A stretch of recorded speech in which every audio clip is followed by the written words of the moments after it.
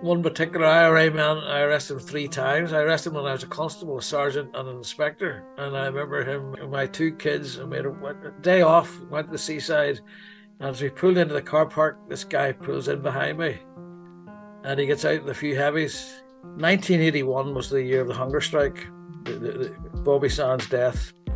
I think I'm right in saying it was 1:17 a.m. on the 5th of May. That whole period, 1981, I spent in the back of Land Rovers, knee deep in fish and chip papers and empty cases of plastic battering rams. And the special branch, got information that I was going to be taken out. I was whisked out and had to live in a police station for undercover for 9 months. Stephen, thank you very much for joining me. I appreciate you coming, taking the time. Second RUC officer I've spoken to. I spoke to Colin Breen before. Great interview. Very, very nice man. You might give us an idea of like where it was that you grew up, what the area was like. You grew up like kind of pre troubles, and then sure. And into the conflict too. You know. Yeah. Well, my full name is William Charles Stephen White, and the William will give some of your listeners some idea of the background, and the Charles Stevens comes from my grandfather on my mother's side, who was Charlie Stevens. And before partition, he was a riveter working on the ships in Belfast, including the Titanic. So I have his Riveters Union card from 1907. So it's not that far back in my life or my generation that there were those who had influence on me as a child who remember Ireland as part of the British Empire or pre-partition or whatever way you wish to describe it. So my family would be from a unionist, pro-service, military and other organizations, but mostly industrial working class people who had moved into Belfast during the Industrial Revolution and lived on one side of the river, the Lagan, the side where the shipbuilding is, which was predominantly Protestant, as opposed to the other side, which is predominantly dockers and Catholic nationalists. So sadly, even the river divided my family. And I'm talking about only 2 generations before me. When I came out of my grandmother's house as a little boy, age 4 or 5, there was the murals. So I'm talking about the late 1950s, King William of Orange painted in 15-foot paintings across the street. So my family came from an orange background, something which I rejected, which we can come about later. But I am definitely from that Protestant unionist, pro-service type of upbringing. I was actually brought up in a very religious family, very evangelical, Baptist. And the interesting story about that is my father was a tough street fighting guy who forged his age, fought the Japanese in World War II, came back tattooed, plenty of experience, and then falls in love with my mother, who's the youngest of the family. He was the oldest of his family, the tough guy. She was the spoiled little girl, but very religious and proper, and basically said, if you want to be with me, you're going to have to start getting involved with the church. So he stopped drink. There was no alcohol in my house when we grew up. The biggest thrill was on FA Cup final day when my dad was allowed a bottle of cider and I was allowed to sip from the cap. So I'm not saying we were puritanical, but it was that sort of Protestant, evangelical, literally biblical following type of upbringing that I was in. Now, that was me. I'm talking about up until maybe 11 or 12. And then like most young guys, you rebel against all that. But that gives you some flavor of my upbringing. Very much working class, Protestant, shipyard workers who had served in World War I, World War II. Remind me, what year were you born? I was born 1954, which is really only 9 years after the end of World War II. And an interesting fact, which I only found out later, I buried an old uncle recently, and he told me that again, my father was William Samuel. I'm William Charles Stephen. My son's William Peter. It's just a throwback from way back to Williamite days, I suppose. But he told me that his big brother, my dad, didn't return from World War II until 1948. you tend to think that, the war ended in 1945, everybody came back home, but he was actually policing the peace. So he would have still been on the aircraft carriers, mopping up any Japanese, or preparing for any retaliation, or sort of rekindling of the war. So when you think about it, the trouble started in 1968, or what we call the current troubles. So some of those men and women who'd served in World War II as teenagers, they were still only in their late 30s, early 40s when they were either in the British Army or had joined the police or were recalled into reservists. So, the older I get, and I'm an old man, I was 69 years old yesterday. The older I get, the more I realize time really is compressed. When I look at World War One and see all those black and white photographs and so on, it's another world. But I guess men that I served along with, military and police, some of them actually had World War II service. In the same way that my son and my grandson think of, I served in a different planet when there were the troubles and people were killing each other and policemen were being killed and all sorts of mayhem was going on in Northern Ireland. They see that almost in black and white, so to speak. First of all, happy birthday anyway. I didn't know that. And okay, so yeah, actually, like I said, I interviewed Billy Hutchinson a couple of hours ago, and he was born in 1955. So yeah. He was like you, kind of like mid-teens when the troubles began officially, but obviously there was a big heating up and simmering before that. So when you were in like your coming into your teen years and stuff, like do you remember what your thoughts were on the conflict going on? If I had asked you to explain at the time, like Stephen, what's happening? Why are these people fighting? Do you know what you'd have told me? Yeah, well, I mean, some of those prejudices that exist today and certainly existed in the past that sadly stereotypes people. I know there are people who think that anyone who served in the Royal Ulster Constabulary is a demon, that we are less than human and we are legitimate targets, to use that terribly obscene label that we had. Likewise, I'm old enough to remember a period when Catholics, whether they were nationalist, Republican, or no political views, were seen, because we never knew any. None lived in my area. We didn't go to school with them, didn't play sport with them. So they were seen as the other. And there was always this concern that, they didn't agree with partition, so they're anti-British, they're anti-state. So there's always that sort of suspicion. But the reality is, you never met anybody. I had only one Catholic friend, and I'll tell you about that story in a minute. But I suspect that it's the same old thing. There's them and us. So if I'd been brought up as a young Catholic nationalist stroke Republican, I would have probably hated the police, whether I'd even met a police officer or not.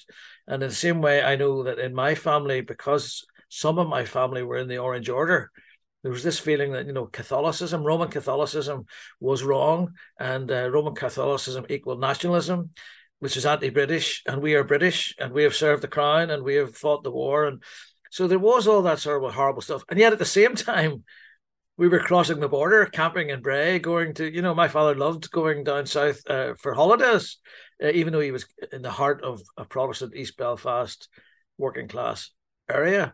But I had an idyllic childhood. I grew up in a period where it was safe to walk the streets, literally to walk to school, even when you were 6 or 7 years old, to get a bus into town. I'm sure there were pedophiles and all sorts of things around at the time, but there was no publicity, there was no concerns, there was no fear. And as a child, I joined the Cubs, joined the Scouts, became a Scout leader, carried a sheath knife, played for football teams in East Belfast, all hard guys, and in a sense, I had a great upbringing. But I suppose what picked me out a little bit from I was the first child ever in my family, both families, my dad's and my mum's, to pass the 11 plus and go to grammar school.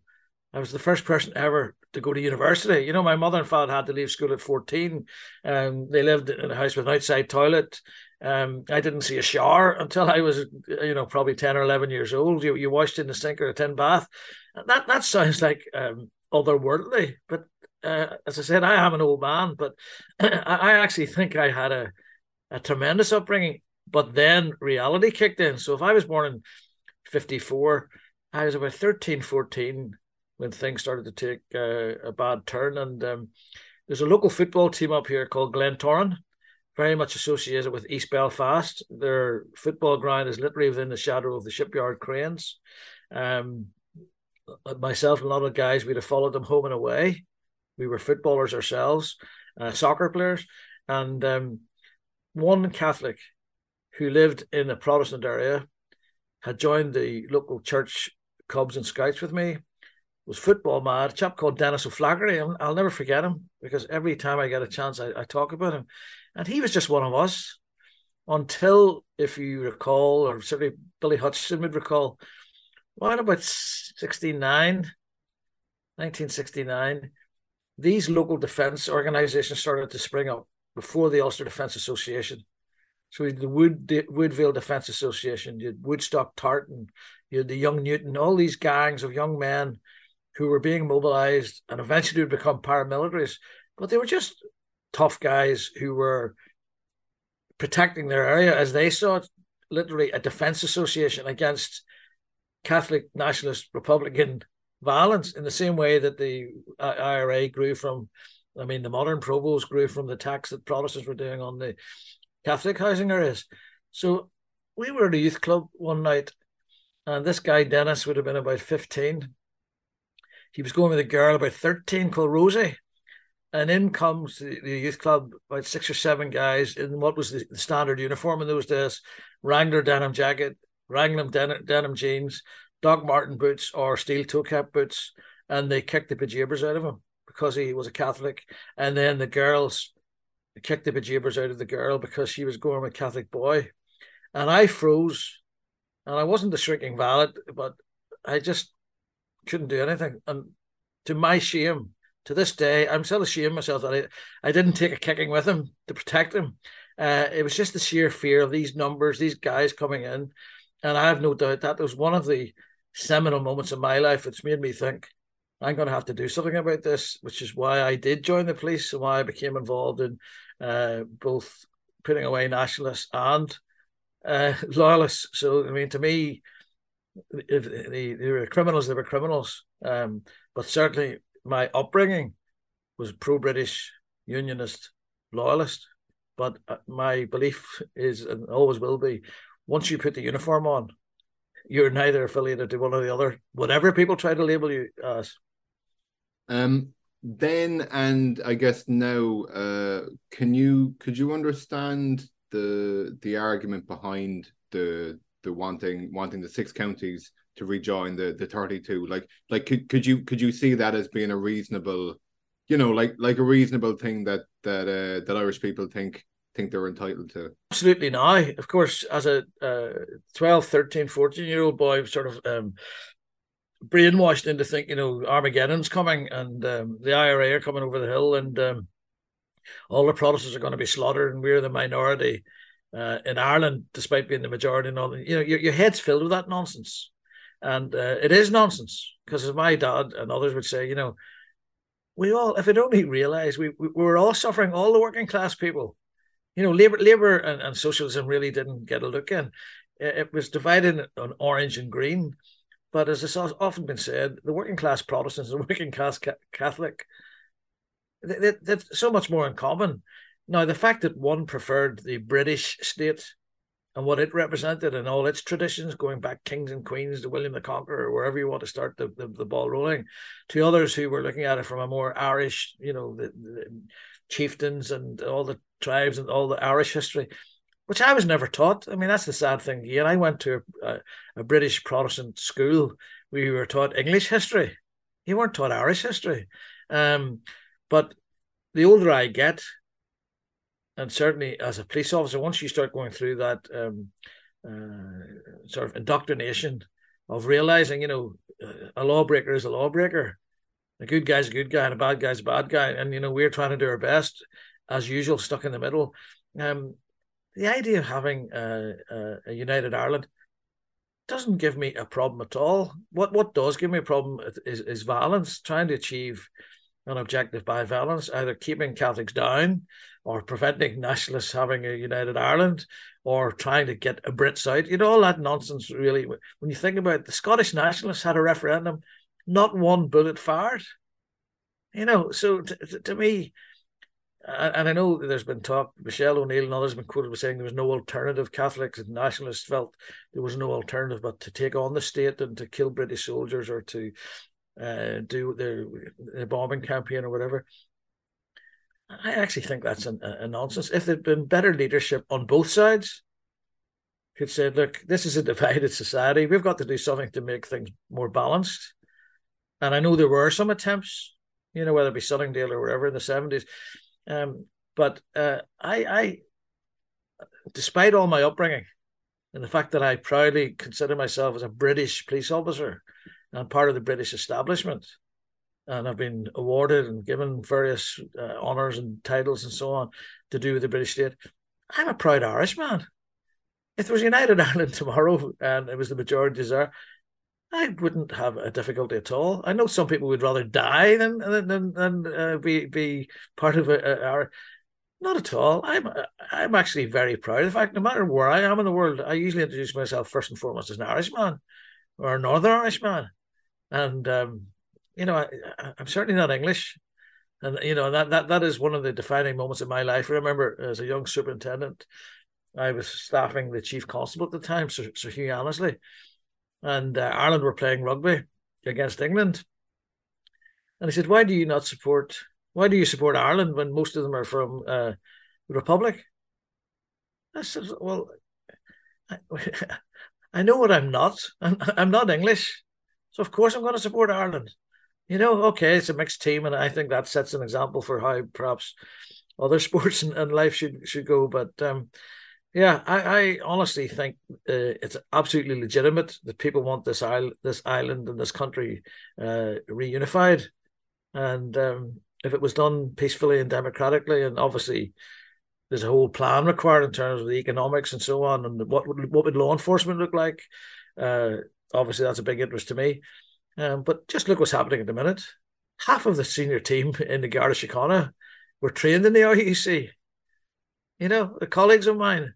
And we have cross-fertilization. People who have served in the Guards are working up in the north. So, all these things can be resolved without major trauma.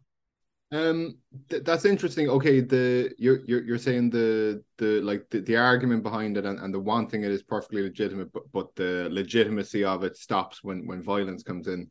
Would you apply the same logic to, we'll say, like the IRA of the 1910s, 1920s, like the Michael Collins and De Valera's? Were they like acting immorally or acting wrong by bringing violence into it?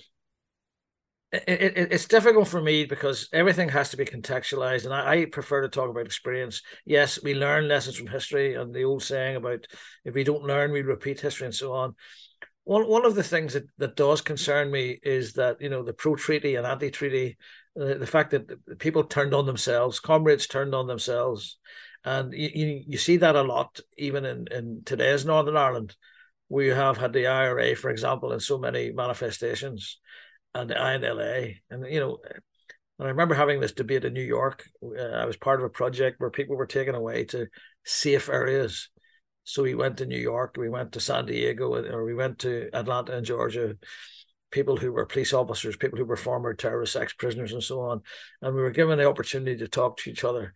And I remember one guy, there were all these different exercises facilitated and enabled by clever men than me. And there was one of the ones was the empty chair. You could put someone in the empty chair and tell them what the issue was. It was almost like psychotherapy. Or you could place someone who was with you in the chair.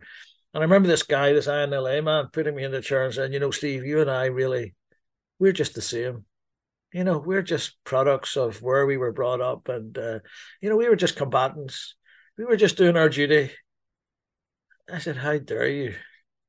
Don't ever try to put me in the same box as yourself. You guys killed each other.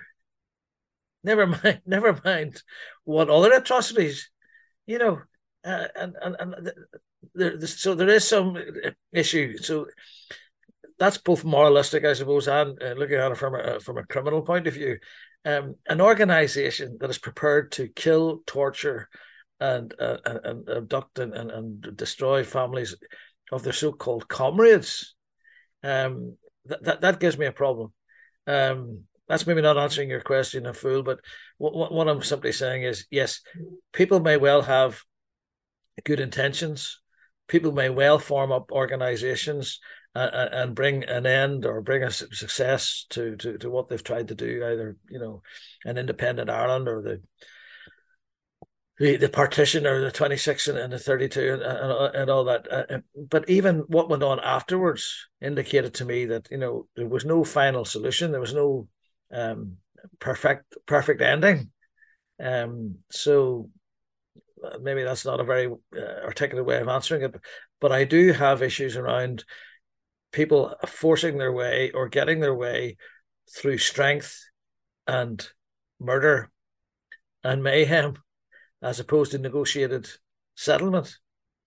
And there's plenty of examples in the world at the minute where, it's happening again. Fair enough. No, I understand. Okay, so before you joined the RUC, you spent some time in the UDR, which for anyone doesn't know was I think at the time it was the biggest, I don't know if the word's battalion or regiment. Biggest regiment, yeah. Right, but biggest regiment in the British Army. Yeah, you might tell us about like when you joined, how long there, etc. I was just a typical lad. 16, I met the woman who was to become my wife. Sadly, that marriage didn't last, but that just to say, like a lot of boys in the 70s, if you weren't going with a girl, you weren't getting engaged by the time you were 18 or 19, there was something wrong with you, So I know times have changed rapidly, but in my day, a lot of guys, you met your girl, your future wife at school, you had the same circle of mates playing football and so on. What changed for me with, I suppose, was I was fortunate to go to university. I was fortunate to work in industry. And my life was simply around my girlfriend, football, and motorbikes. I've always still ride motorbikes. So to me, I had an idyllic lifestyle. My father was a cop, and he was a former B special. So again, for me, those were norms. So the sight, the smell of his wet uniform hanging in the cloakroom, the sight of a gun strapped to his waistband, big deal. That's just like somebody coming home from work with a saw and a hammer. Their dad was a joiner. So all those things were normal until 69, 70, when my dad was being sent up to Derry. He was a motorbike cop. He rode the motorbike around Strandtown, a very leafy suburb part of Belfast, not too violent. Suddenly he was coming home and I could hear him talking about his friends who'd been injured or mutilated by petrol bombs, burning their faces and stuff, So it started to get a bit more personal. But still, my life carried on. That was my dad's job. I left school at 18. Again, that working class ethic, university, you've got the grades and all that, but, you're a white, you're one of us, get out there and earn some money. So which is what I did. So I was picked up by Glaxo, the big pharmaceutical company, as a trainee manager, and did things like 3 months on the shop floor, 3 months with the salesman, 3 months with the accountants, marketing team, all that sort of stuff. And while I was on the shop floor, this guy came up to me and said, what age are you? And I think I was 18 at the time, just about to turn 19. And he said, have you ever thought of joining the UDR? Well, I thought he meant the UDA, which, as far as I'm concerned, were the scum of the earth. These were the guys that had beaten up my Catholic mate. And he said, the UDR is part of the British Army. And something clicked in me that, this might give me the chance to do something to, in a sense, address what I saw as bullying. I know it sounds ridiculous, but that's how I saw terrorism, bullying. My mother had got caught in the bloody Friday bombs. She had been showered with glass walking past Oxford Street when those 5 people were killed. I knew my dad had been shot at. I knew his friends had been hurt in the Troubles. It still seemed distant to me, but suddenly when this guy said, why don't you do this? I did a little bit of research. Obviously, this was 1974. The UDR had been established in 1970. it was part of the Hunt report to try to do away with what was the B specials and seen as a Protestant force within a Protestant police department, this Protestant reserve, this special constabulary. But as I say, because my dad was one, I just assumed they were good guys. So, but I joined the Ulster Defence Regiment. Now, before I come to that, let me just say one thing. When I was growing up, I was 15 and I was beaten up by the police. Like all young lads, I have a less than perfect teenage.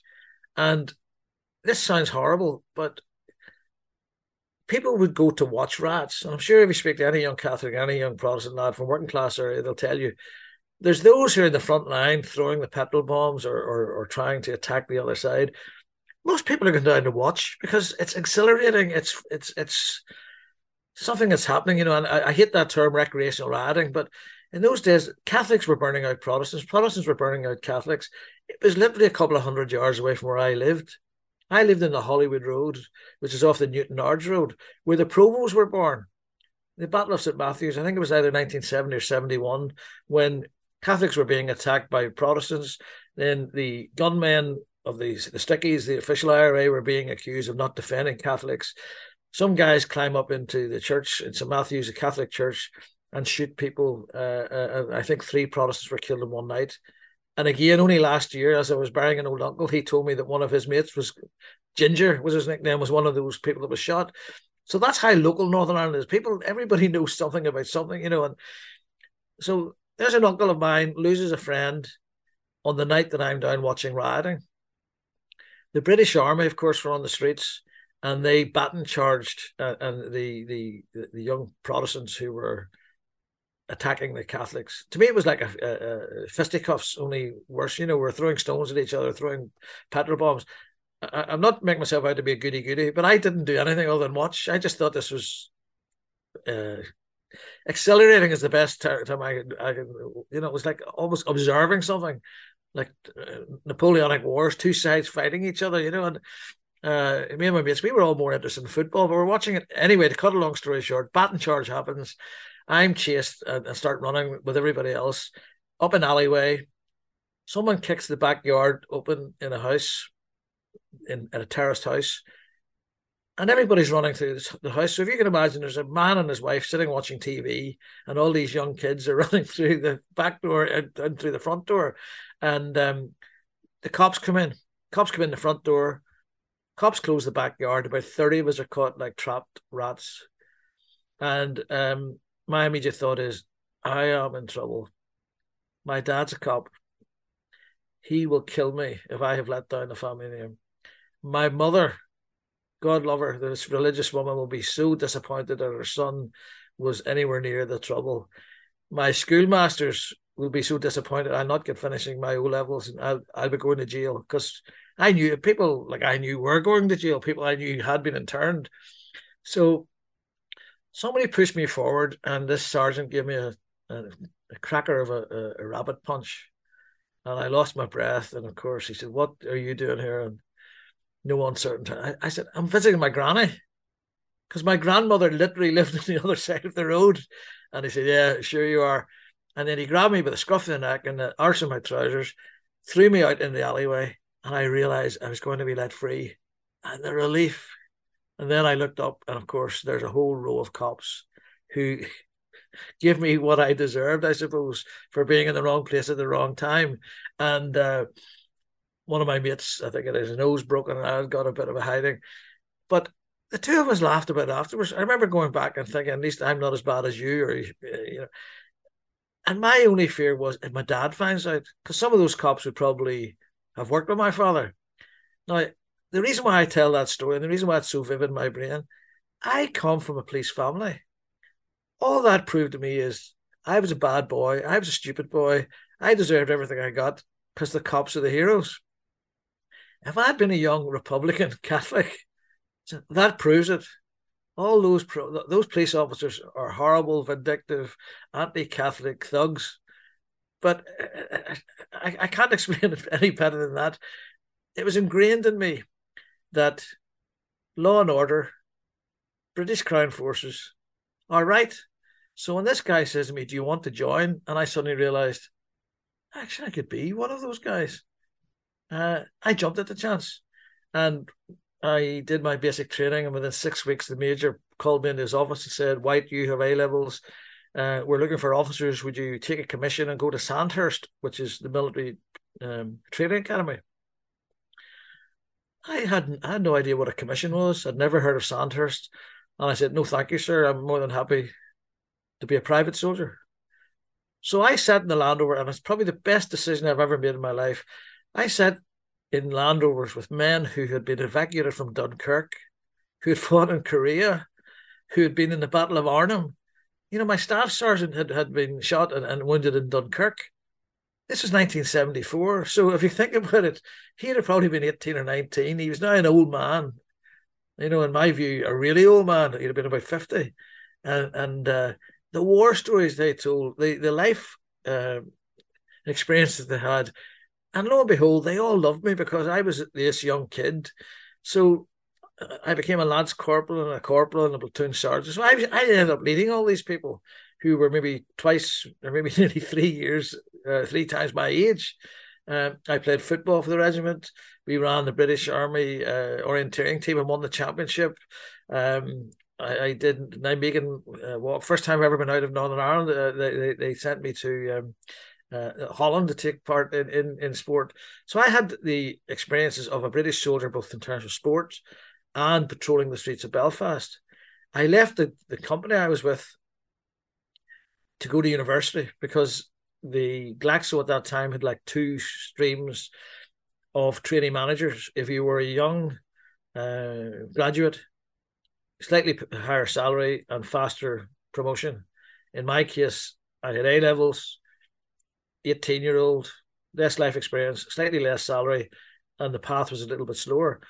So I left the company, went to university, read economics and business studies with the intent to come back. But I enjoyed my life as a part-time soldier so much. I never went to a lecture before lunchtime. I was always on patrol in Belfast. Summers I went full-time and learned everything from jumping in and out of helicopters. I became an army marksman in terms of shooting. I had a fantastic sporting career as well as being a patrol platoon sergeant. So by the time I joined the police then at 23, I graduated from Queen's University, but then a few days was in the police training depot. I was already, in my view, a man, an experienced man. I was 23. The average age of a recruit then was 18 and a half. So I was the old guy. I was the old guy with medals on my chest. I'd been a British soldier, albeit part-time, albeit the Ulster Defence Regiment. But I thank God for that, because if I'd joined the RUC at 18 or hadn't been in the UDR and learned how to handle myself and manage men, and that's, I'm a great believer in leadership by example, visible leadership, all those sort of things. I did my apprenticeship in the same way my dad learned to be a joiner or a fitter in the shipyard. I learned to be, I hope, some sort of a leader of men, literally on the shop floor, in this case, in the back of Army Land Rovers and then helicopters and so on, before I became a officer.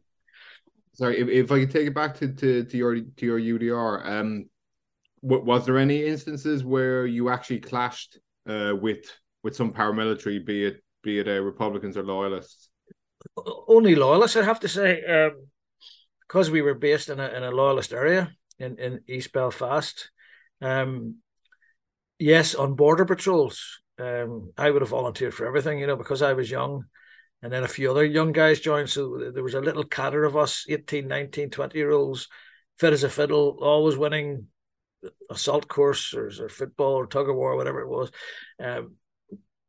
We were the sportsmen, but we also had to prove ourselves. So if they needed anybody to volunteer for anything, be dropped off on the border to crawl across a field and spend the night watching some IRA quartermaster's house and logging any cars that were going in and out. I mean, I did all that, but that was always covert. There was no there's no interaction. There's certainly no gunfire or battles of that sort.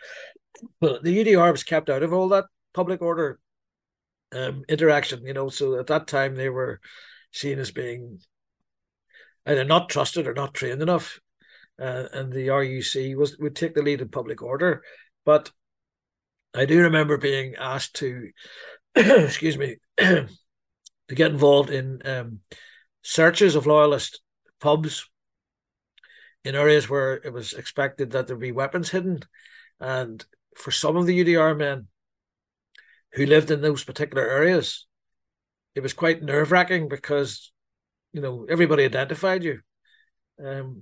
I lived in a relatively safe part of Belfast. I mean, you're still only talking about a mile away, but a mile in Belfast can be a long distance as opposed to living 100 yards away from a street where you're patrolling.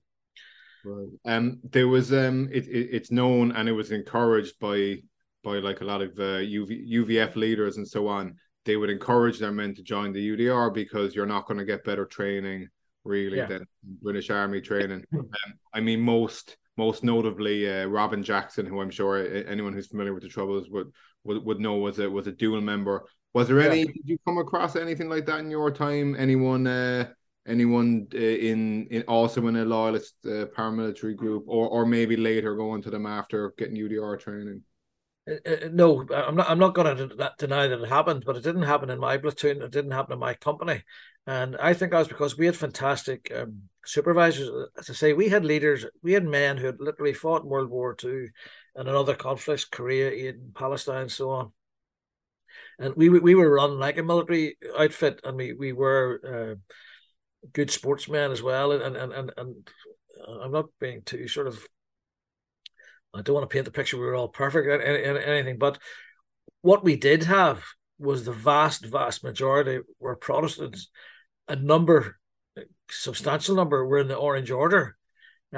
Some other platoons and some other bodies within the UDR that I came across, you could see there was a sectarianism. There was a deep-seated hatred of all things Catholic and nationalist.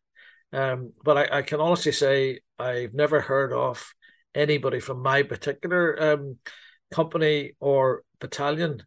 That was the battalion that covered the Hollywood and East Belfast area, getting involved in anything. But it would not surprise me that the organisation was or could be infiltrated because, as you say, what better way to get training? What better way to be given the names, addresses and photographs of IRA suspects?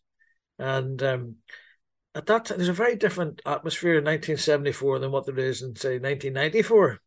1974, it was almost like dog eat dog. This is civil war. This is either going to go one way or the other. We're fighting for survival. And I really hated the paramilitaries, even within my own area. I mean, I had to drive through. I say I always rode motorbikes, so I'd be stopped on my motorbike even going on duty to the UDR by UDA thugs, standing there with their batons and so on. And then, of course, once they recognised me who I was or whatever, you'd be waved through. But woe betide some poor Catholic trying to get through a barricade. So, I mean, I sometimes you forget just how bad it was. 1972 was, I think, the worst year, but all those years in the 70s, I mean, I remember I left school in 1973. There were 3 IRA men blew themselves up. We heard the bomb going off when we're sitting in class. And I remember going up to look at what was left of the vehicle. It was a car bomb. It had exploded prematurely and there's bits of bodies lying about. It was macabre. It was like living in Beirut or somewhere at those times. It was. I think people forget just how violent Belfast was, and I'm talking about Belfast, but obviously other parts of the country as well. Right, of course. Okay, what year? What age were you joining the RUC? Sorry, you said you were 23. What year was that? You joined? I joined the RUC in 1978. Very good. Okay, so you came in already having probably like arguably a better standard of training than most in it. You did your training. How long then before you were like out in the street? Did you start off on patrol? Yeah, like everyone in the police, and that's one of its great strengths, I believe. Whether you're a future chief constable or whatever, we all start at the at ground level. I left the training centre and went to my first police station in November 1978. And I do a lot of talking about leadership and the importance of role models. And I was very fortunate. I had two sergeants, one for about a year and a half, who was tremendous, ran a really tight ship. There was no nonsense went on, no drinking on duty, no over-violent approach to prisoners or whatever. And then he was replaced by another guy who was probably an alcoholic, lazy, and all the things that you don't want, who both of them saw something in me. The first guy basically expected me to do well and would give me lots of responsibilities and give me a hard time if I didn't shape up. The other guy saw me as a good excuse for him to delegate. And, so, a lot of people know me as Stevie. Stevie White is how I've known in sort of police circles. Said, Stevie boy, you're going to go places to help you. Instead of me checking all the other constables' work, you do it. So a night shift from about 2:00 in the morning, I was reading all the other guys' files. So if I was only dealing with, say, 10 drunken driving, assault on police, theft, I was reading the other 20 guys' files as well. So I was learning about sexual assaults and other offences that I hadn't personally arrested people for. It was a fantastic training, which meant within 2 years, you're allowed to sit the sergeant exam. I came in the top 3 or top 4 of the sergeant exam, which brought me under national notice. So I was then sent over to England for 3 days of home office testing in relation to psychological aspects, intellect, and so on, and then was put in what was called the fast stream, the accelerated promotion. So within a very short time, I was moving up the ranks. The one thing that I remember was that 1981 was the year of the hunger strike, the Bobby Sands' death. I think I'm right in saying it was 1:17 a.m. on the 5th of May. And like a lot of young cops, because I was fit and could handle myself, we were put into units that were mobile units, mobile support units. And I was up in Londonderry, Derry on the night it happened. And when Bobby Sands died, we were turfed out on the streets.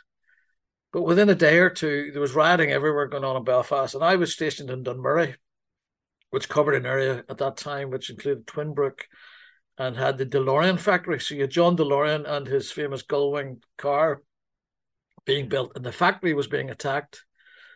So we were sent down to protect the factory, which, if my memory's right, there was about £250,000 worth of damage done to it.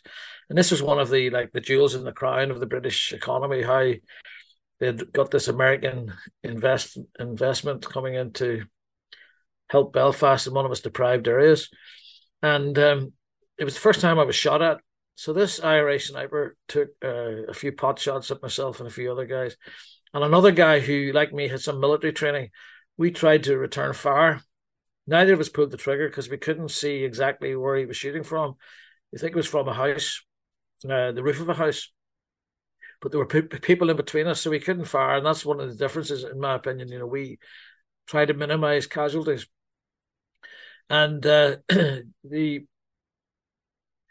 whole period, 1981, I spent in the back of Land Rovers, knee deep in fish and chip papers and empty cases of plastic battering rounds, and it was a pretty militarized situation.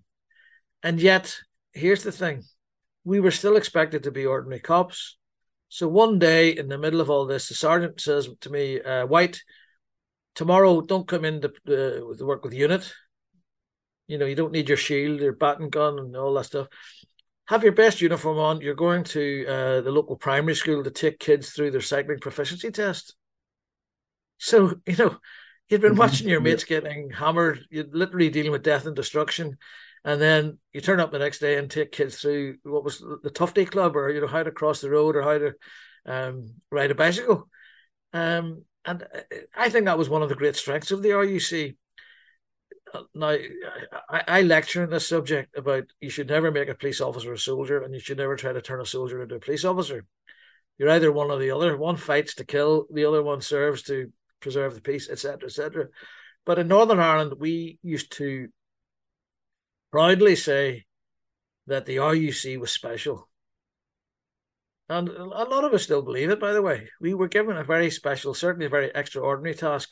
We were asked to behave almost like infantry, and yet at the same time be public servants and good police officers and help little women across the road and look for lost dogs and do that diligently and give it the same attention.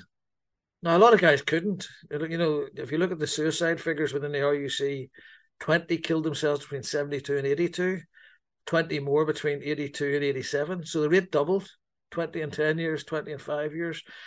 I did a bit of work on that and spent some time in America looking at how to prevent that or deal with it, minimize it. But what was happening was a lot of young cops were being sent to the border or sent into really tough areas, West Belfast, Londonderry, Crossmaglen, South Armagh, working with the army, jumping in and out of helicopters, being away from home weeks at a time, lying in ditches, doing searches, kicking in doors.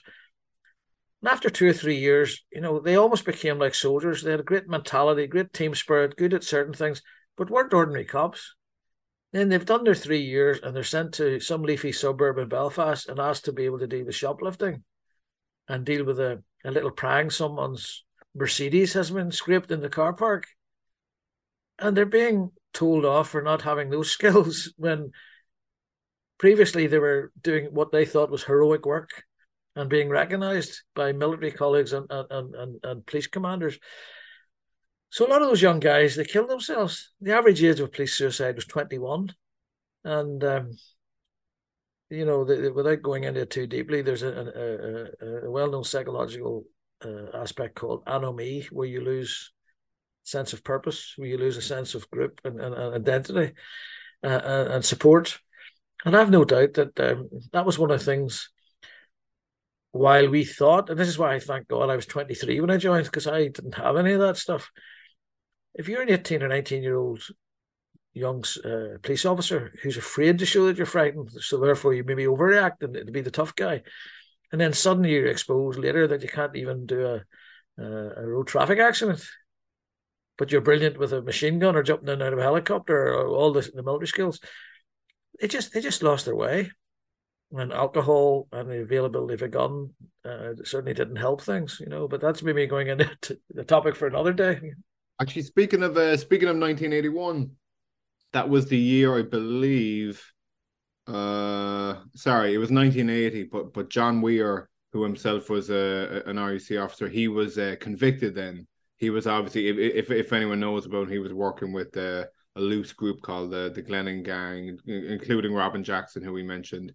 When that conviction did happen, you were, I think, about 2 or 3 years into the job.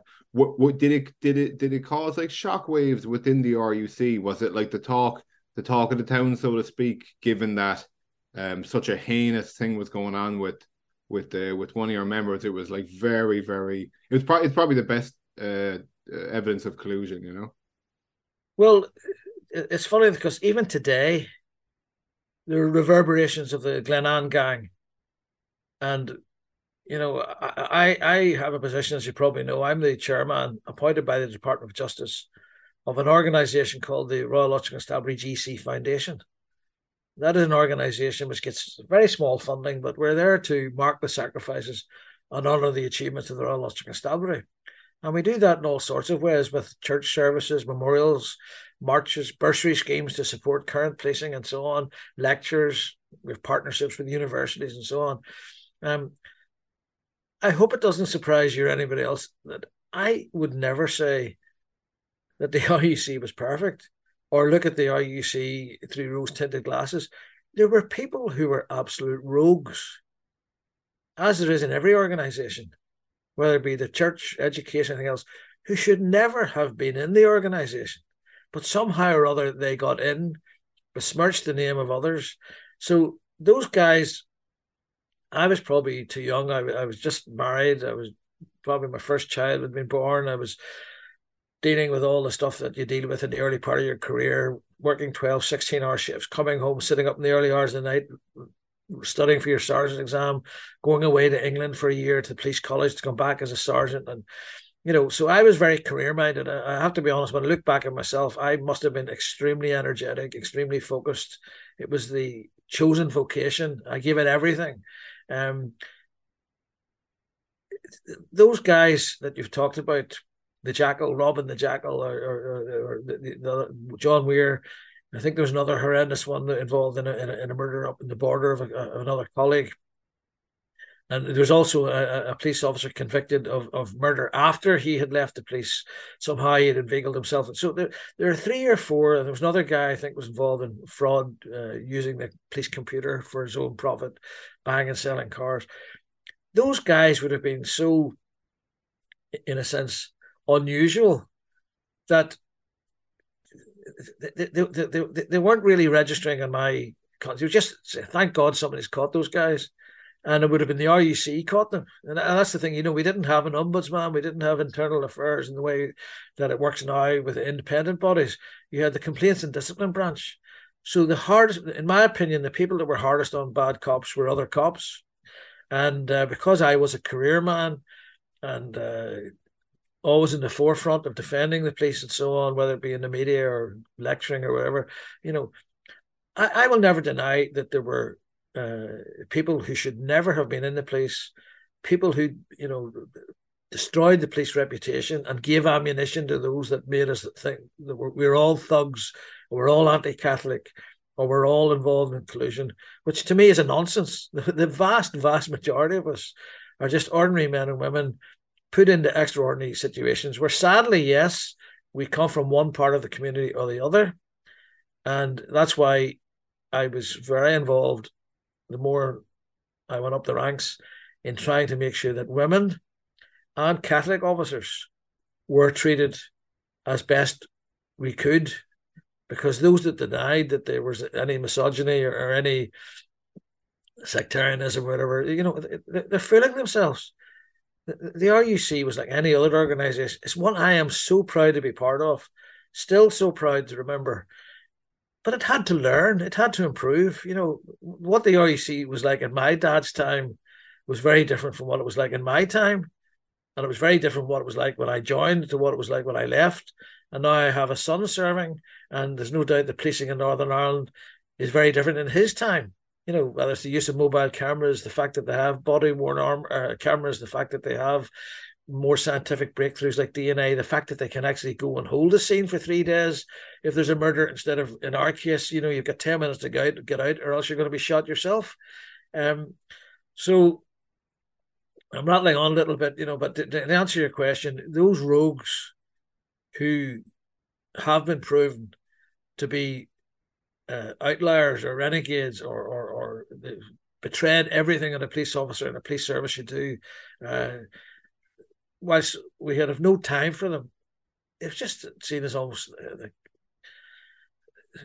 they were there, but they were so of so little consequence. I don't mean to the people that they murdered or the people that they betrayed or to the services, but for the ordinary working cop as a constable or a sergeant, just saying, "Oh, thank God they've been caught. Thank God they've been got rid of, or they've been prosecuted. We move on." Okay, we'll get to it, but obviously you became like a managing officer, kind of a commanding type of officer later on. Did anyone under your command ever get accused of passing information or colluding in some way, or did you ever have to investigate a claim, whether it ended up being true or not? No, never. Never, and that's why if the interview is going to go down a certain route about collusion, one thing or another, I might be not the best interviewee, in the sense that it is going to be a very straightforward black and white answer. There's no officer that I've ever been in charge of or worked with that, to my knowledge, was either investigated or suspected in relation to collusion or unprofessional behaviour that could have been seen as either sectarian or any way. what was a regular complaint for most police officers, including myself, was use of force, and that sadly, for some people, was almost like a badge of honor, and others as, oh my goodness, I don't want to get involved in this. So there were those of us who were not afraid to, whether it was kick the doors down or drag the people out or go straight into the fisticuffs and make arrests, and others who would be maybe a little bit more reticent in case a complaint would damage their career. I always believe that, if you're leading from the front and you're doing your best, you've got the law on your side, as long as you're using legitimate force. It's proportionate, it's justified, it's properly recorded. I've known 5 officers who've taken life, all been investigated. One was outside this country, but I was his sergeant when he was a police sniper in another country, and 4 who took lives in Northern Ireland, all investigated, all vindicated, and all 5 say it has, if not ruined their lives, certainly they find it very difficult. One in particular can't sleep at night, when he was actually ordered to take the life of someone who was in the process of stabbing a wife in a domestic situation. He was a police sniper and was given the order to take life. So again, I try to make a distinction. Most police officers, despite the fact that we're trained to take life, and we're not only permitted to, we're required to take life if it means protecting someone else's life. I mean, I wouldn't have any choice. If someone was coming in now to slit your throat and I had a gun and didn't save your life by taking a life, I'd be failing in my duty. So most cops take life or the use of force pretty seriously. But there was a period, certainly in my career, in the late 70s and all through the 80s, right up to Drumcree, when I was, an assistant chief constable in the 2000s, ordering the use of batons, plastic batons, water cannon, and so on. As long as you're doing it legally, and as long as you're doing it properly, and as long as you're recording the decisions and the rationale for the decisions, you have nothing to fear. But that's not to say that we didn't get it wrong on some occasions.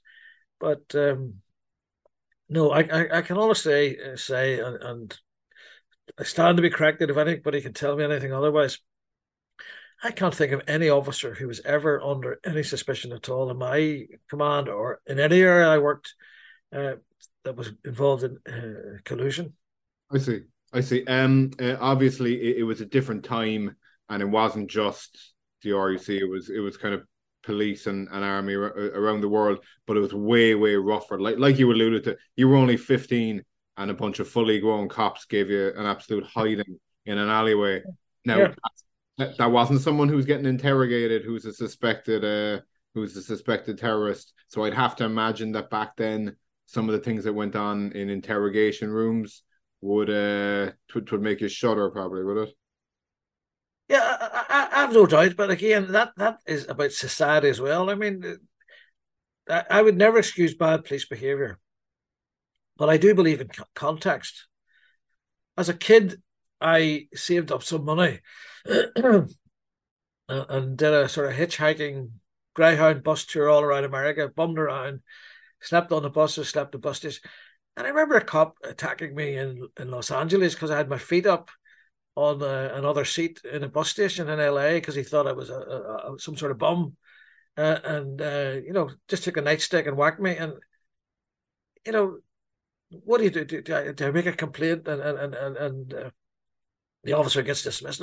It'd been a nonsense. In those days, things were different. If that was recorded now, of course, it would be tantamount to a sackable offence, and depending on my ethnicity, a racial issue or whatever. But cops were pretty crude, and in some countries that I have worked in recently, policing is still very crude. I mean, I would say you probably have the most sophisticated model of policing in the world in Northern Ireland, the most accountable, the most overseen, the most reformed. You could argue, I would say that, of course, but there's a reason for it. And this is where some of the contention does come into the issue. It's very hard for cops to think that after all the loss of life, after all the courage, after the impact on individuals, whether it be suicide, marital breakup, alcoholism, mental health issues, that somehow the cops are being blamed as the bad guys in the troubles. When there were paramilitary groups, as I say, they were killing each other, torturing each other, wrecking their own communities, ratting out on each other. You know, I mean, they were infiltrated with informants and touts of the most horrible type of people you'd want to meet, you know, sex criminals and anything. And if the police in those days were able to use something to maybe get someone to save someone else's life, it's very hard not to justify that. Easy to sit in an office, easy to read a report and see that differently. And here's the thing that I like to tell people about.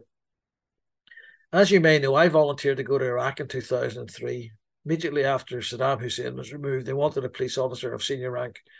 So I was the most senior British police officer to serve in southern Iraq. And I mentored a man with over 2,500 tribesmen, a man called Abu Rashid, who was in the Marsh Arabs. And I got him and his men uniform and AK-47s and some money. And they were brought into the police. Better to have them in the tent than out. They were right on the Iranian border. And I got the Americans to agree that we would turn them into some sort of local police department. The guy himself was shot dead a few weeks after I'd been working with him. Two gunmen fired from two different locations as he came out of the mosque on a Friday morning. So the army flew me up. I was a deputy chief constable. I went in a little army Gazelle helicopter, jumped into an open snatch vehicle, went to the scene. His body had been taken away. There was blood in the street. There should have been, under normal circumstances, house-to-house inquiries, empty cases discovered, firing points established, all the evidence gathered, blah, blah, blah. Within 10 minutes, the army were telling me, there's a tribe on the way here with RPG-7s. We're leaving. And if you're not coming with us, you're being left behind. So what do you do? Now, if I'm hauled before some court in 20 years' time and said, why did you not investigate that murder properly? Why did you not hold the scene for 5 days? Why did you not bring in scientists from all over the world to deal with that? I mean, this is a very important person who was murdered. The reality is the context was literally life and death. And when people talk about why did the RUC detectives, they only have 2 pages of notes on someone who was shot in Divis or Shankill Road or whatever, they forget that sometimes those cops were dealing with 3 or 4 murders a day. They can only get there with army patrols. And if the army patrols were leaving, they're not going to stand around in their suits with a little Walther PPK and deal with hundreds of people coming at them with petrol bombs. So everything has to be contextualized. As I say, never for 1 minute would I excuse any cop or any group of cops for doing anything that they knew was wrong.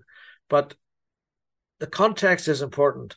And more than anything, it has to be based on evidence, not conjecture, not putting 2 and 2 together and coming up with 5. So, yes, there have been some cases where cops have been quite rightly prosecuted.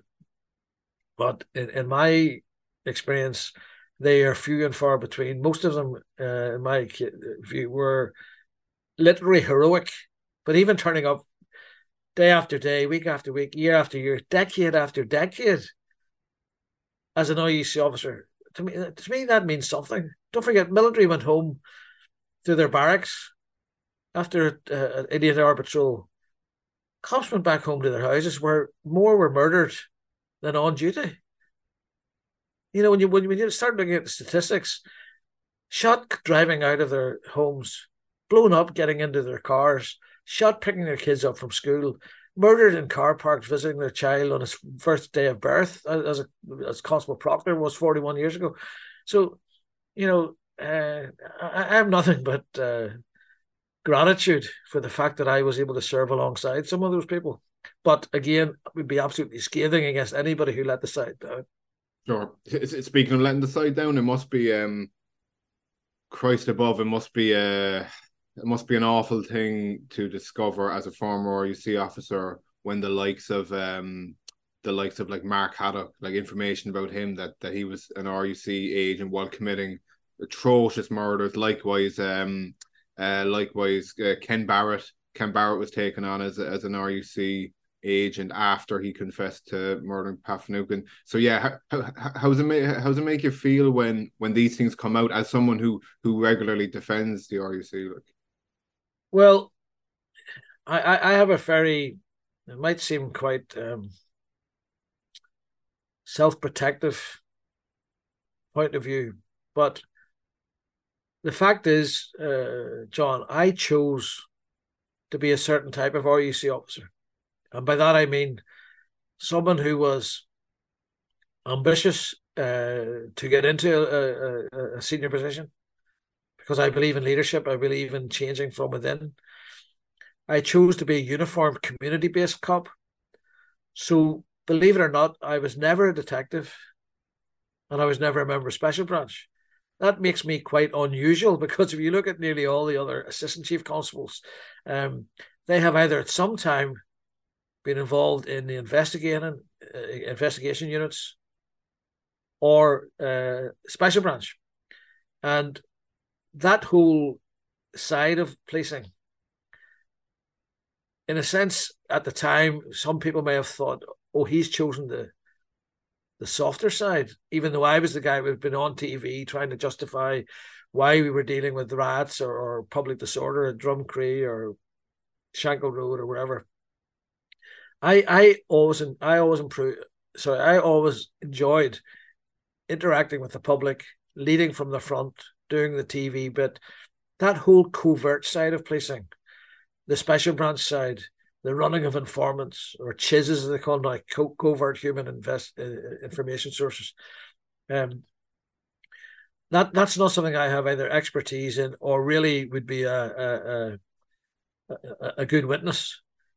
But that brings me to the point, those who were, I'm not going to name them, they can name themselves, and it's probably a matter of public record, but every single senior police officer of my rank, assistant chief constable and above, who led special branch, who worked with military intelligence, they're the guys that should be going front and center. I can tell you about everything I did and uniform operations and all the stuff that I did in terms of change management, developing community policing. Yes, some of it was maybe seen as soft, but some was really hard, trying to go into the hardest areas on patrol without the army, having had the blanket of security of the army, trying to engage with ex-prisoners, working on restorative justice programs, shaking hands with people who'd committed murder and to try to engage. I know what it's like to be accused of being the wrong type of cop at different times. But I don't want to disappoint you, but to be able to try to talk about how informants were handled and the whys and wherefores of it would be difficult for me. But I am like anybody else to discover that there were informants who were either permitted or not prevented from continuing to act as active paramilitaries, whether it be in torturing their own, protection rackets, and right at the top scale involved in murders. Terrible, terrible. I know there is this thing about the lesser of evils. Do you allow one life to be lost to prevent 10 others being lost? Well, all I can tell you is I swore an oath as a police officer to protect life. So I would probably be the very wrong type of person to be trying to make those decisions, because I would always believe on short-termism, prevent what you can prevent now, as opposed to let something run. Does it interest you? I think if it was me, having been the type of cop you were, who didn't deal in special branch or the more murky, shadowy stuff, is there any part of you that's interested in it, like now, like if a book were to come out, let's say, on that topic exactly of RUC special branch and like using the likes of Ken Barrett and Mark Haddock?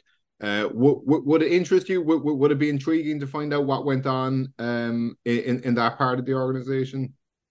Of course, and I mean, and again, I don't want this to come out the wrong that I'm somehow distancing myself from them, because don't forget, I mean, I think it was both during Ronnie Flanagan's time and Hugh Ord's time. So the transition period of being in charge of the RUC to being in charge of PSNI and then trying to move the PSNI into the shape that we wanted it to be, more representative, more accountable, more partnership, problem solving, and so on. I remember pointing out that we were disparate in the sense that, to be a totally cohesive top team, you had me working out of a little porta cabin in Portadown in the middle of an army camp. I was a regional commander for the whole of the whole southern end of Northern Ireland. There would have been special branch officers working to me, but not reporting to me, if that makes sense. They would have been going direct to headquarters, working with the MI5s and the MI6s and the other units, and probably only the chief constable would have been aware. But you had me as the head of one region in Portadown. You had the head of crime in Knocknagunny, a part of Belfast. You had the chief constable in Garnham, in Knock. You would have had the head of personnel in another location. You would have had the ACC Belfast in another location. So we didn't even see each other. We didn't have Zoom in those days or anything else. So one of my recommendations, which was taken up, was that didn't matter what time of the day it was. Should it be 6 o'clock, 7 o'clock? We should meet every morning to share information. And I wanted to know what was going on. Likewise, I wanted people to know what I was up to. We sat on 3 days a week, Monday, Wednesday, Friday. And I do feel responsible for making that suggestion, just as one way in which we became a bit more cohesive. But I don't subscribe to this sort of bland title, a force within a force, that there was inner circles and so on. But there was no doubt there were tight lines. So I was very aware of my job. My job was uniform policing, working with the military, trying to provide protection and prevention of both terrorism and ordinary crime in all the areas I was responsible for. But I was also very well aware that there was an intelligence side, an intelligence-led side, which I was not privy to. I mean, I make no apology for saying this. One of my jobs for 3 years was to be the staff officer to the chief constable. That was from 1993 to 1996. And when the head of special branch came in to speak to the chief constable, I had to leave the room. When an intelligence report was sent down to the chief constable, it was in 2 envelopes. I was allowed to open the first envelope and take the second one into him. And there would have been a very tight triumvirate of the Secretary of State, the GOC, the General Officer commanding the Army, and the Chief Constable, who would have been, in a sense, that inner circle. Each one of them advised, obviously, by their own heads of intelligence. So there were very tight lines, very tight circles of command. I would never absolve myself, and I hope none of your listeners think I'm trying to absolve myself from any aspect of RUC policing. I was a proud RUC officer, but I had a particular set of roles, a particular set of skills, a particular set of responsibilities. And, to go right back to your question, would I be interested to know what went on? Of course. There was that type, it was a dirty war. Yeah, well, I don't want to be part of anything dirty. I can understand you need to be clever. But, I always want to believe, still do believe, that the cops were the good guys. But were we, so lily white that we rode into town on a white horse with a white hat and the bad guys just picked us off? No, of course you needed people with special skills who could infiltrate, who could use technical means, surveillance, wiretapping, all that, phone bugging, and all. Of course, it was important. Anything that the state can do and the police can do to prevent life being taken, I'm all for. But yes, if there were mistakes made and there were crude things that had to be improved, of course, that's the lesson that needs to be learned.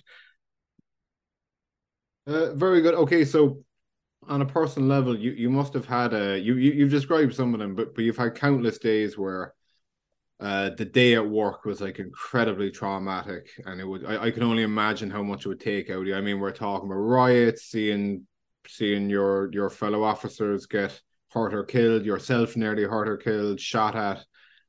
What's it like? What's it like going home? Just going home after that and having to Yeah. not having to decompress. Do you vent about it? Do you tell a compressed version and then keep the rest yourself? How did it go? Well, it's good. But my first marriage didn't last. My kids came with me, so I was going through the last few years of my police career with two teenagers in the house, which was pretty tough going. But I remember when they were young, you know, you genuinely didn't think you might get home that night. You know, people were being killed all around you, and whether it was a 12-hour shift or a 16-hour shift, especially my daughter, she's a woman now in her 40s, but um, I would have picked her up out of her cot and just give her a little hug and just let her know that she means something to me. And if I don't come home tomorrow, you had a dad to be proud of. That type of thing. Likewise, my son, different. Maybe with son, you're tougher, maybe with boys, but I want my son and daughter to realize that their dad did come through a lot. He's a big softy now, but he wasn't then. And I think that's one of the things that happens when you get old. You allow yourself to cry. You allow yourself to get it out. In my day, it was always about fitness. I kept myself very fit. I ran marathons. I played football. I played squash. I was always of the opinion, if you're the fittest one in the jungle, you're gonna survive. A lot of cops maybe drank and ate too much and all that sort of stuff. The old fat donut eating cop image. I believed in fitness. I always had a faith. I would still say the odd prayer. I'm not a great Bible thumper. I don't mean it like that, but I always had a faith that I was doing the right thing, and I had a faith in my colleagues that we'd pull ourselves out of a scrap. I've been in some scrapes, all right. We've had to fight our way out of things, and when you're caught and someone's trying to take a gun off you and you're surrounded by a crowd, there's nothing more frightening. I've been shot at 3 times, been beaten up, I've been hospitalized, I've been through a lot of trauma, and you still keep bouncing back. But last week I buried a police officer, a friend, my friend's son, and the bagpipes and the guard of honor and so on, and I could see what it was taking out of the young police officers because it was so strange. Whereas we were doing this all the time, and I spoke to the cops, even though I'm an old retired man now. And I said, you have permission to cry. In my day, you think some IRA guy or some UVF man's watching this on TV and he's not going to see me cry, stiff upper lip and all that. Now we're in a different world. I think I'm not talking about wokery and all that. But I do think mental well-being and all those things are important. And I think it's okay for a cop to show softness, not weakness, but softness. And I did go through a hell of a lot, and there's no doubt I'm a survivor. I think I'm very fortunate. I've been injured a few times, and not always through police duties, but I can bounce back. But I know some people have been through things and have found it very hard. They've been traumatized by it. Maybe it's just the way I was brought up. I don't know, but I just think I'm one of the lucky ones.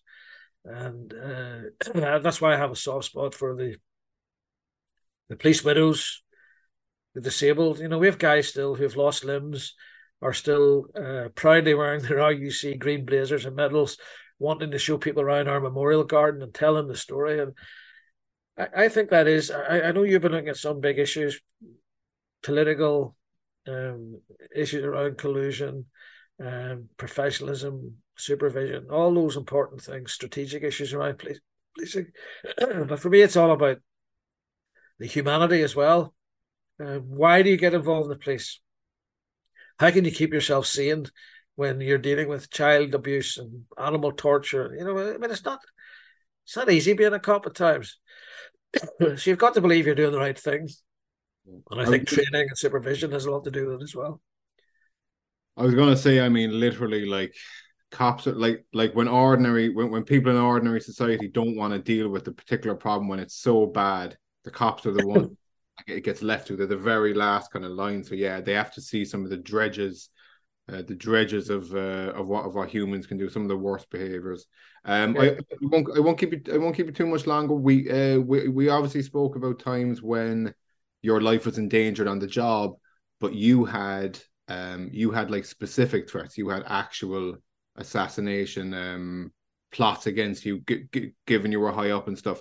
At one stage, I heard in another interview that you even lived in the police station for like 9 months, and then Yeah. even in the garden, even you're at home doing a bit of gardening, you have to have your gun next to you, like. Yeah. I mean, it's funny. My life's probably idyllic now because I can walk about with a dog and not worry who's going to pull up behind me in a car, or whatever. Not maybe not say more in case I tempt fate. I'm sure there's still some people out there have scores to settle, but um, no, it wasn't easy. I moved into. I was a young chief inspector. I'd only been in the job about 9 years. So back in that day, that would have been quite high profile, becoming a chief inspector with 9 years service, sent down to Fermanagh, working on the border. And of course, because of my background, I wanted to be out and about, out with the army, the police station. I had 3 police stations blown up in 6 months. I went out and stayed overnight with the guys and made sure that you're raising morale or doing whatever you had to do to get things back to normal. Then you go on TV and condemn the terrorist attacks or do whatever you had to do to build morale up. So things I got to notice very quickly. A Belfast man of my age, my rank, pontificating on TV. So the special branch got information that I was going to be taken out.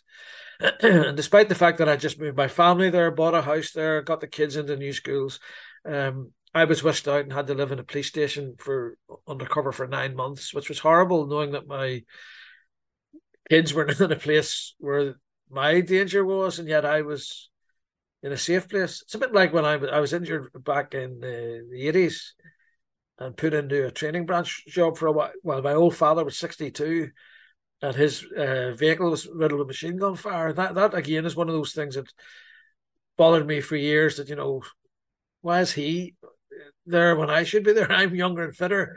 But yes, I remember one day in my garden and a group of guys came. They were actually working for a money lending team, I think.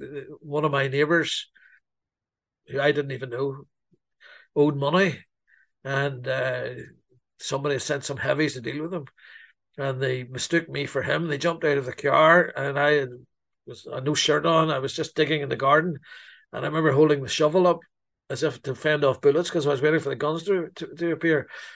But I always kept my gun in a bucket.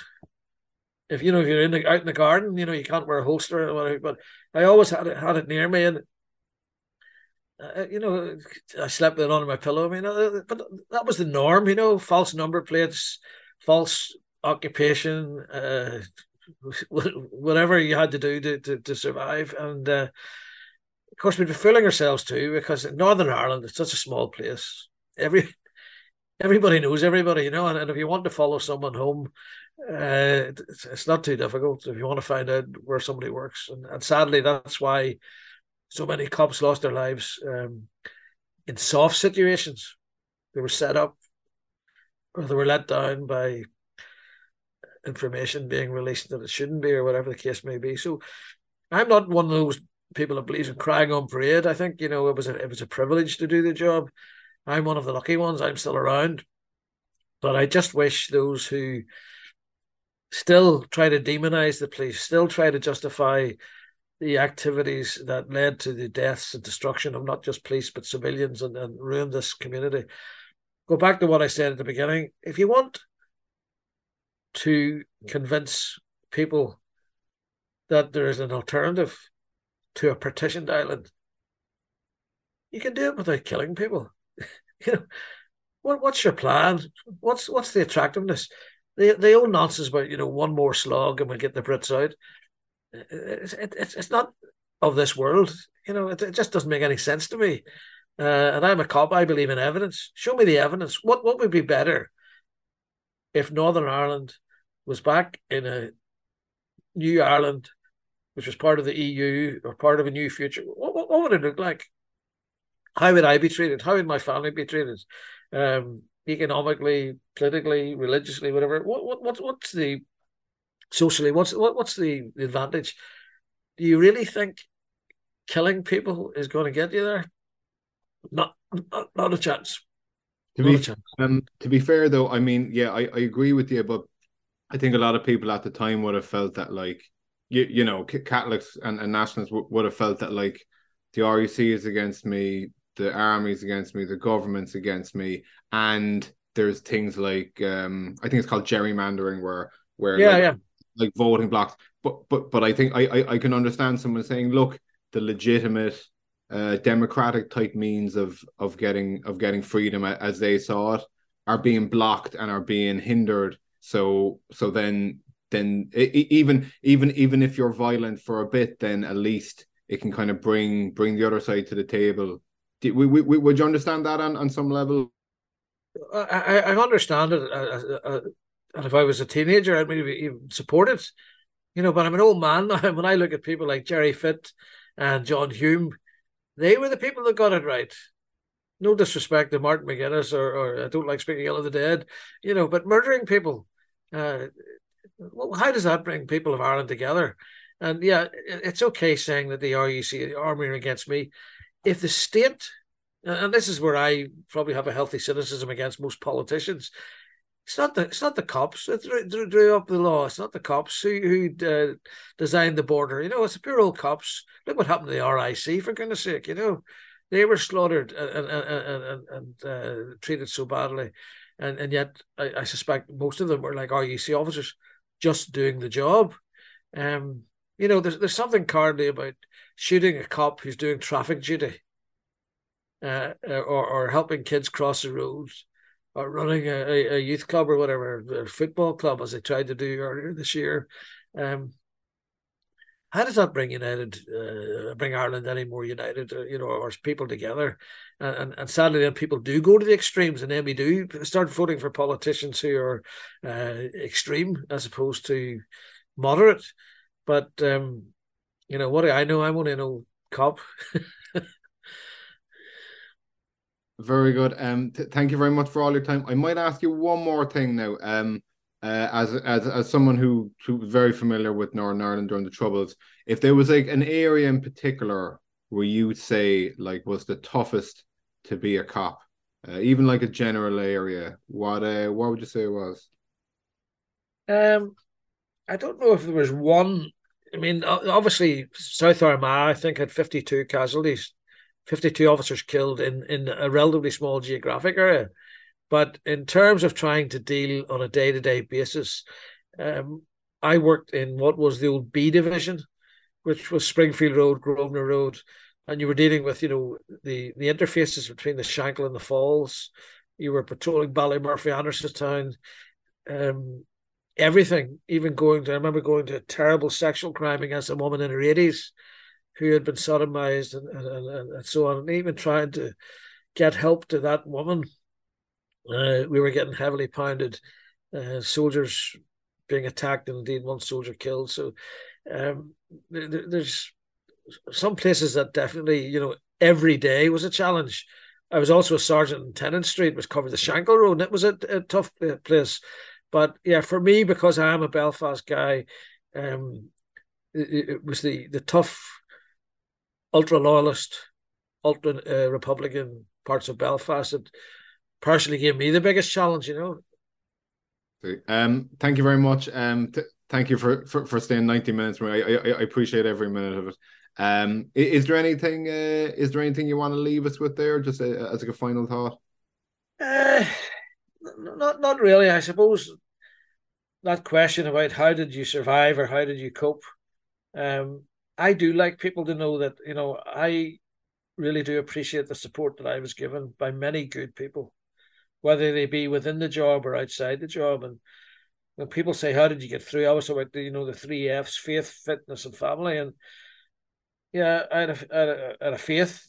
As I say, wouldn't be the first time I said a little prayer going up White Rock Road, especially if someone had fired an RPG-7 the day before.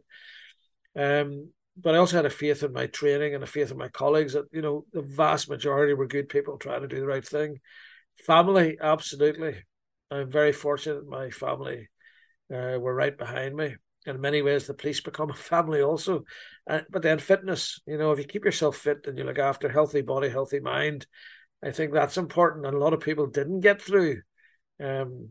So all I can do is say, thank God for the experiences that I had and the fact that I've come through them. And I really hope that the current generation of police officers, both sides of the border, get the support from the decent people that they deserve, and obviously get the support when they're putting the others away, because whether it be crime gangs from outside this island, or whether it be internal terrorists or criminals or whatever, it's only the police that are going to protect the public. So give them all the support we can, and yet at the same time, the police have to be realistic. It takes real courage to give evidence in this situation. I'm very sorry now. I just remembered one question. If I could ask Sure. Sorry. Okay, so the other RUC officer who actually said who told me to say hello to you from him was Colin Breen. He once told me of a story where a man who was driving the exact same type of car, color, make, model as him was assassinated with the assassin thinking it was him. The only difference was in the number plate. There was like an 8 and a 3 was different. He told me then one time that when he was off duty, he was in a pub and he recognized two men who he said were very, very serious players, and they recognized him, and they sent down 2 points to him to just to know like yeah, I know who you are. Has anything like that ever happened to you? Have you bumped into anyone off duty? Oh yeah. I mean, one particular IRA man, I arrested him 3 times. I arrested him when I was a constable, a sergeant, and an inspector. And I remember him. I'll not mention his name or say too much more because people could work out immediately. But anyway, let's just say he didn't like me and I didn't like him. And I remember I'd just got a nice new car with a nice golden retriever in the back, and my 2 kids, and we had a day off, went to the seaside. And as we pulled into the car park, this guy pulls in behind me, and he gets out with a few heavies, and he makes a very obvious point of looking at my number plate and how you doing, Mr. White? How are you, Mr. White? So I know your name and I know your car. I've got the number plate. I know where you're going, and I just laugh it off and walk away. And of course, as soon as he goes around the corner, we're back into the car and away somewhere else. And you get the number plates changed and so on. I mean, those sort of things happen. I remember going to Queen's University. I did a master's degree there, and being asked to go somewhere, and I walked into the room, or I was walking up the stairs to the room to meet the lecturer on it was a 1-to-1 thing, and I just had a horrible feeling I was being set up, and the door behind me slammed, and a guy came around the corner at the top of the stairs with like a bag, and I was just waiting for him to pull a machine gun out or something, and I got my gun out first. And the poor guy behind me, who had nothing to do with anything, and the poor guy in front of me had nothing to do with anything, they almost fainted. And I felt so stupid. But, sometimes you just do these things. It's a reaction. You think it's either them or me. And in that occasion, it was a total false alarm. But, I mean, that 2 or 3 seconds of panic, that this is it. I'm not coming home tonight. And, listen, I could bore you with all sorts of stuff. I mean, it's just it happens. You can't go through a career in the police in Northern Ireland without having a few sleepless nights or a few scares. Again, thank you again. Appreciate all your time, all your insight, everything you shared. We've been meaning to sit down for a while, so I'm glad we finally could. Thank you. I appreciate it, and I wish you every success. And there's nothing to be hidden from, or nothing to be scared of telling the truth. I mean, here's a quick one I'll leave you with.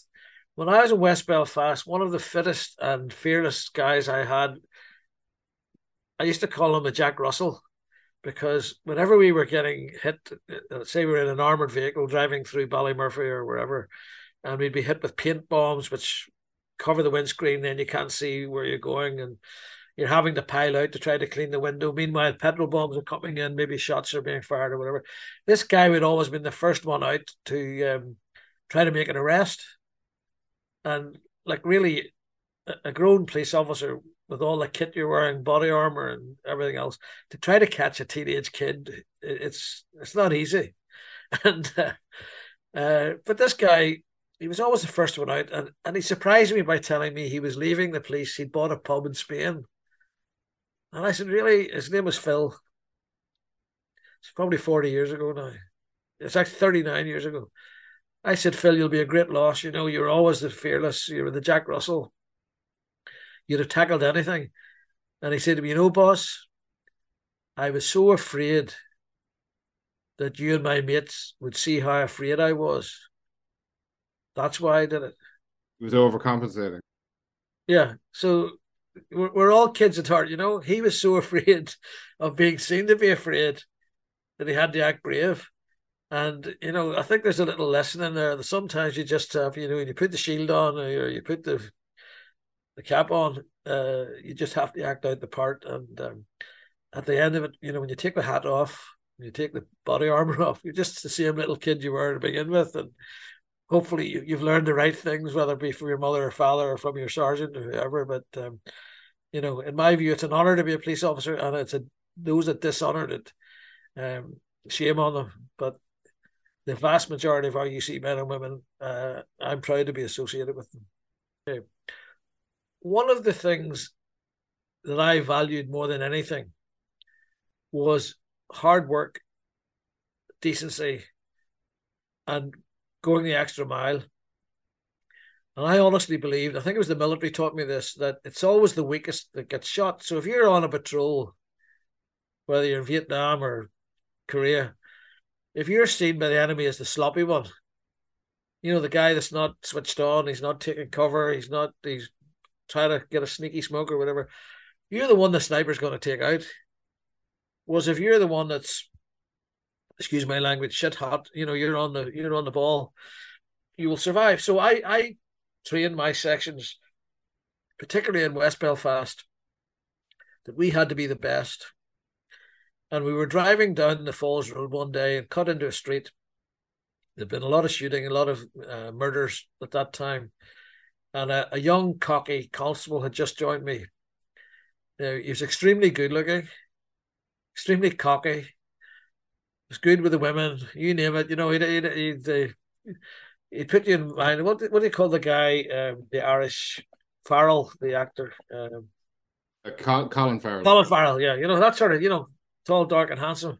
And he was so cocky that anyway, we're driving along the street, and I sometimes would get into the back of the Land Rover. I would sit in the front passenger side. I'd sometimes get into the back to let the constables know that I could do whatever they were doing. So whether jumping out, taking cover, doing vehicle checkpoints, blah, blah, blah.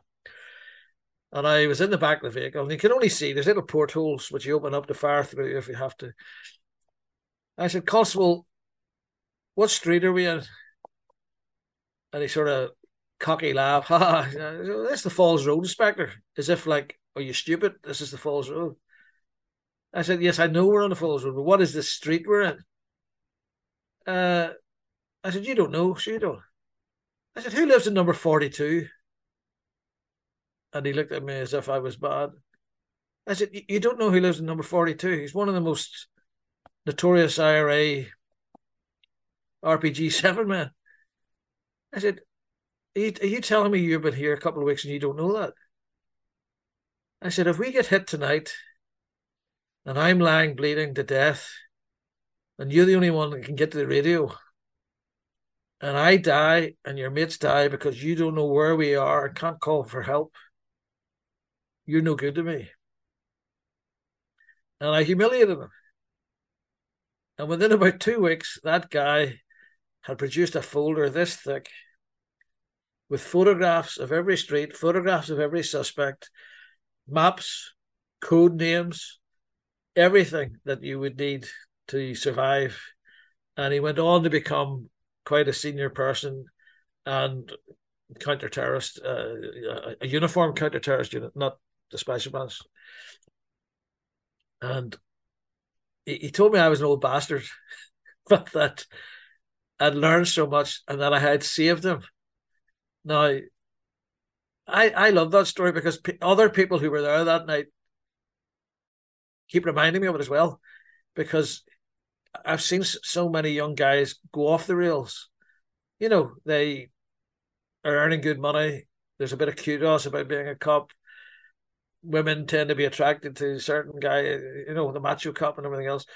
And some of them don't reach their full potential. That guy went on to be a brilliant cop, highly respected by his colleagues. And I'm delighted. There were 3 or 4 people that were there that night, and he himself admitted it was because I was such a bastard to him that it made him what he is. And in his words, you saved me. And if that epitomizes anything of what I tried to do in my time, that's it. Keep me alive, keep ourselves alive, do our job, act professionally, go the extra mile, train, train, train, educate, educate, educate, all that sort of stuff. So that's the lesson I think is still still the same message that should be told today. It's hard for me to watch the PSNI, what it went through there in the summer with the morale, the lack of collegiality or even comradeship. I think it's back on the rails a little bit better than it was, but for an old guy like me, that was tragedy to see what happened within Northern Ireland policing over the last sort of 6 months. But anyway, I thought I should leave you with that one. No, very good story. I appreciate it. Very good. Thank you very much. Maybe we'll speak again sometime. Again, I hope appreciate. so, John, and I wish you every success in what you're doing. Thank you very much. Thank you.